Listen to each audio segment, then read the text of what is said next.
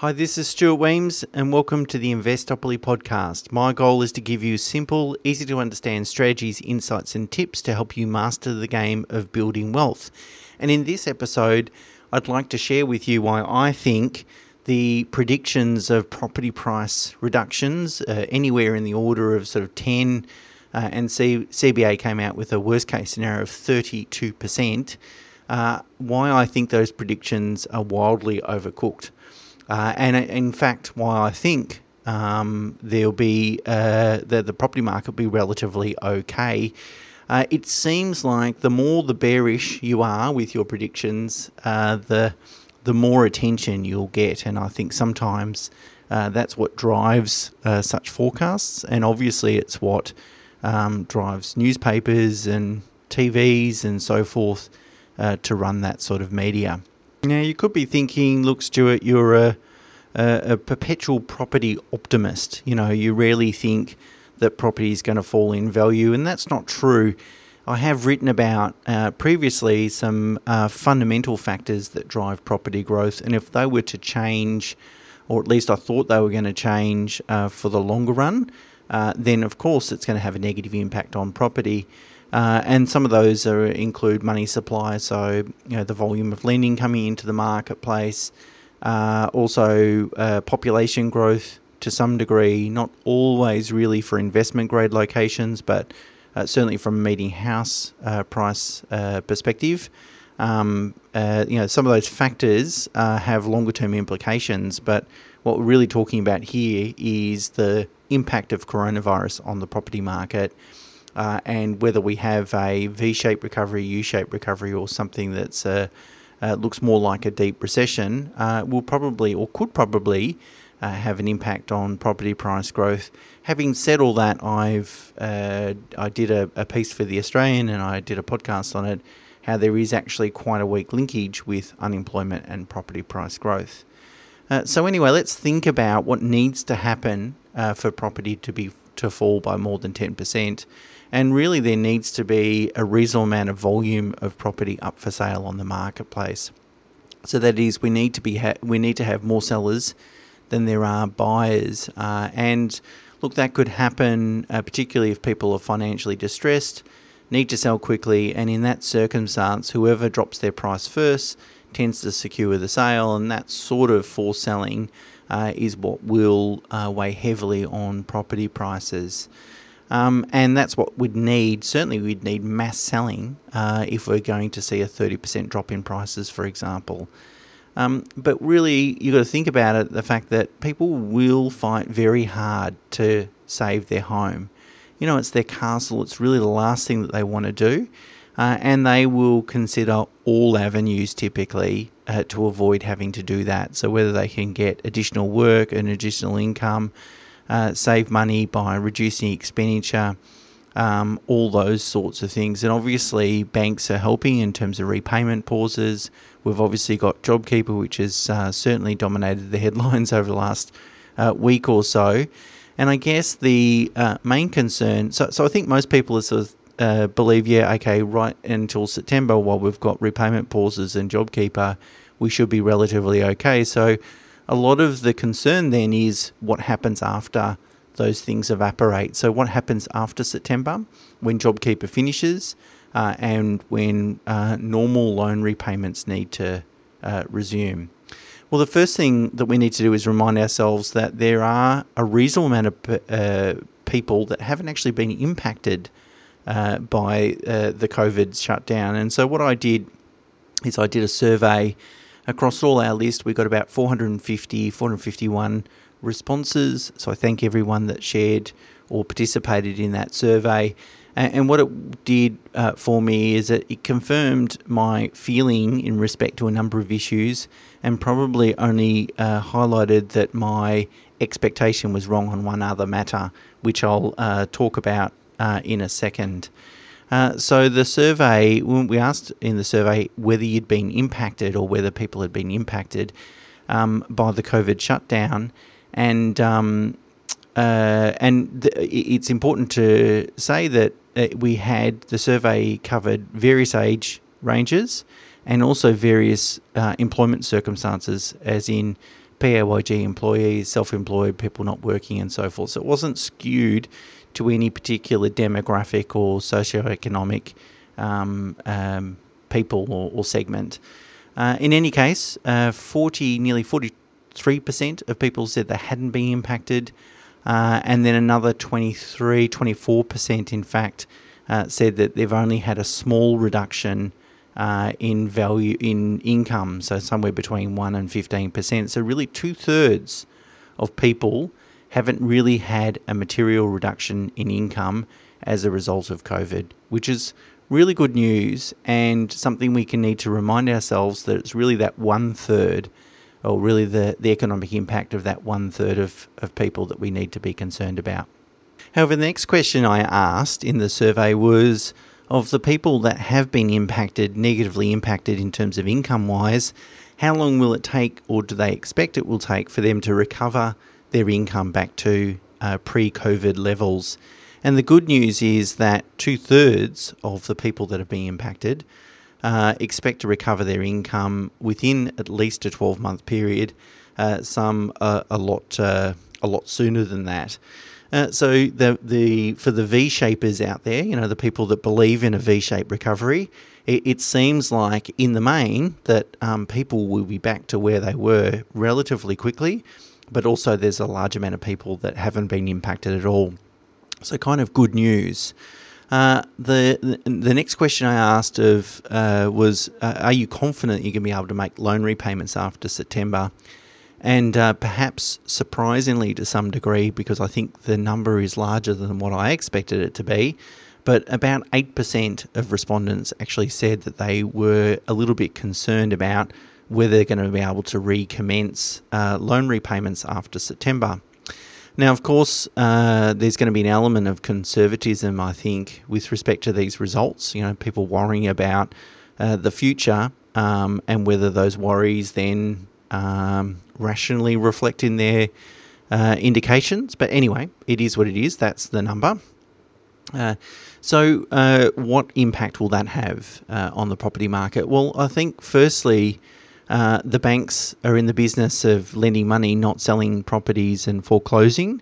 And that is particularly in a post-Royal Commission environment. That is the last thing that they will want to do.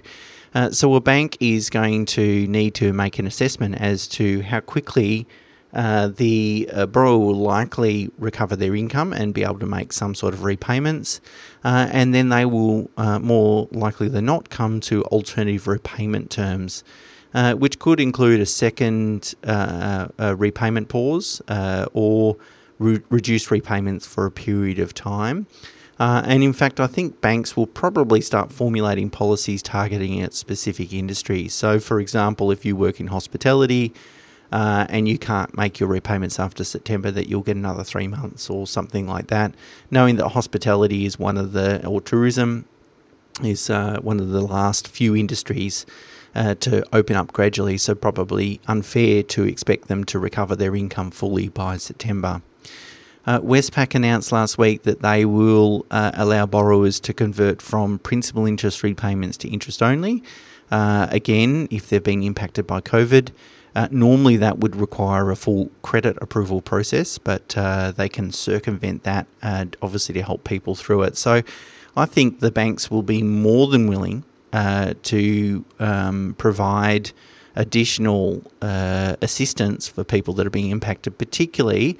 And I think this is where it's going to be needed, particularly for people that work in industries that have been heavily impacted by the COVID shutdown. Of course, I think there also will be more stimulus to come as well. Now, it's interesting that the government's found an extra $60 billion as a result of their miscalculation with respect to JobKeeper. So I know the federal government's been saying, look, we don't really want to spend that extra $60 billion. But I think, even though they haven't communicated at this stage, I think there's a very strong possibility that they're going to have to provide further stimulus. I think there might be further generalised stimulus, like a JobKeeper, as in JobKeeper is very generalised rather than targeted. So I think there'll be further generalised stimulus, but I think there's a greater chance of there being further targeted stimulus. So that is that they will do things to target certain industries such as hospitality and leisure and tourism and so forth. So together with more stimulus, targeted stimulus, and the banks, I think post-September doesn't look nearly as concerning as one might first initially think. Now, for people that are in are experiencing financial hardship and do need to sell their property to reduce debt, it is very important for those people that we've got a healthy property market, because if no one wants to buy property at a particular time, it makes it very, very difficult for people to sell. And I think the most surprising, or one of the most surprising bits of information that I gleaned from this survey was I asked of the people that were intending to buy a property at the beginning of this year, so before coronavirus started, how many of those people expect to continue and pursue those plans and either buy a property this or next year. And 60% of the people that intended to buy property will continue to do so, which I think is a surprisingly large number. And particularly, you've got to think about at the beginning of this year, it was very, very optimistic. There was a lot of optimism about the property market. You know, we thought it was going to be a really strong year, and coronavirus has really come out of the blue. So I think that there would be an unusually higher number of people that were intending to get into the property market this year. And for 60% of them to remain, I think that's a really good result. So I think there'll be enough buyer demand to underpin the selling volume that may need to transpire over this year, particularly for people that are in financial hardship. The other thing to think about too is that of the people being impacted by the shutdown, a lot of them are low-income earners. A lot of people that have lost their job were part-time workers. And they're obviously from just certain sectors as well. Certain sectors have been impacted more than others, as I've spoken about before. Recreation, travel, retail, accommodation, food services, hospitality, those sorts of things. And if you have a look at ABS data, the people employed by those industries earn between 1/3 and 1/2 of average weekly times earnings, which is average earnings of Australians. So they're some of the lowest paid people in the economy, unfortunately. And so also the stats tell us, and common sense tells us, that lower income earners tend to have lower rates of home ownership. So they're more likely to be renters than they are to be homeowners. And so in terms of people or whether they're going to contribute a lot to the forced selling, the volume of potential forced selling in the market, well, if we think about who's been really heavily impacted by the shutdown, it's unlikely these people are going to be material contributors to the kind of forced selling. The big question in regards to how healthy the economy is, which obviously then to some degree informs us of what the future growth prospects of property prices are. The big question is about consumer spending. Consumer spending adds about 60% or accounts for about 60% of GDP in Australia. And so it is a pretty important component for Australia to bounce back. We must remind ourselves that this economic slowdown was supply-driven rather than demand-driven.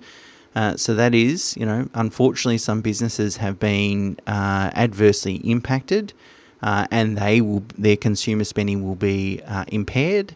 But otherwise, people's demand levels, and as we've seen through online sales, the amount of volume that has been occurring in online sales, most people's demand has remained unchanged. It's just the fact that they've been locked inside their homes. So one of the questions I asked was, when the lockdown restrictions are lifted, will your spending return to normal? And interestingly enough, about 45% of respondents said it'll either return to normal or I'll be spending more than normal. And 40% said they'll spend a little bit less. And the remaining amount, 15%, said they'll actively reduce their spending. I think the 45% will probably likely more than offset the impact of the 15%, the 15% that said they're going to actively reduce their spending. So I think from an overall perspective, when you look at this data, if it is representative of the larger economy, and I suspect it is, overall, I think it really doesn't look like it's going to be a bigger deal in terms of the impact of consumer spending. I initially thought there might be a bit of pent-up demand out there, so that is people that have been locked inside their homes that would normally be spending money on restaurants and travel and going on holidays, all those sorts of things, that haven't been able to do that. So I thought initially, maybe those people will really come out guns a-blazing and create a lot of demand and spend a lot of money in the economy, but only 5.5% of respondents said that they will spend more than they usually do once the lockdown restrictions are lifted. I thought the number might be a little bit higher than that, but that was kind of interesting. Interestingly enough, Westpac Melbourne Institute Consumer Sentiment Survey that was released in May, the largest monthly gain in nearly 50 years since that data's been put together. I've got a link in the show notes. So certainly consumer confidence and so forth looks like it's rebounding pretty quickly. Of course, nothing is without risks, and I think there's probably really two downside risks that the property market potentially faces in the future. The first one is a second wave of infection that results in additional lockdown measures or lockdown measures being reinstated. I think if that was to happen, I would suspect the economic impact to be very severe. And I think that the housing market would not escape some of the negative outcomes of that. So I think if we have a second wave of infection and we're locked down, I'm not very optimistic about the economy or the property market. But that risk seems to have abated quite significantly over the past few weeks, and really Australia's virus control is the envy of many, many countries around the world. And just as a side note, I think it will make Australia more attractive immigration destination. So in the long run, I think it will actually fuel the property price growth rather than deteriorate it. The second risk is money supply.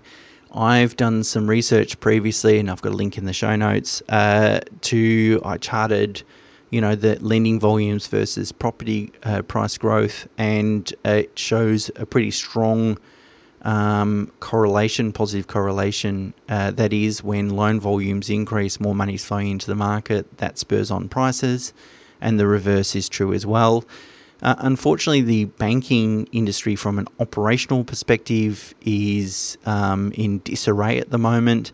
Banks have been dealing with significantly higher workloads as a result of a lot of the measures that they've been implementing.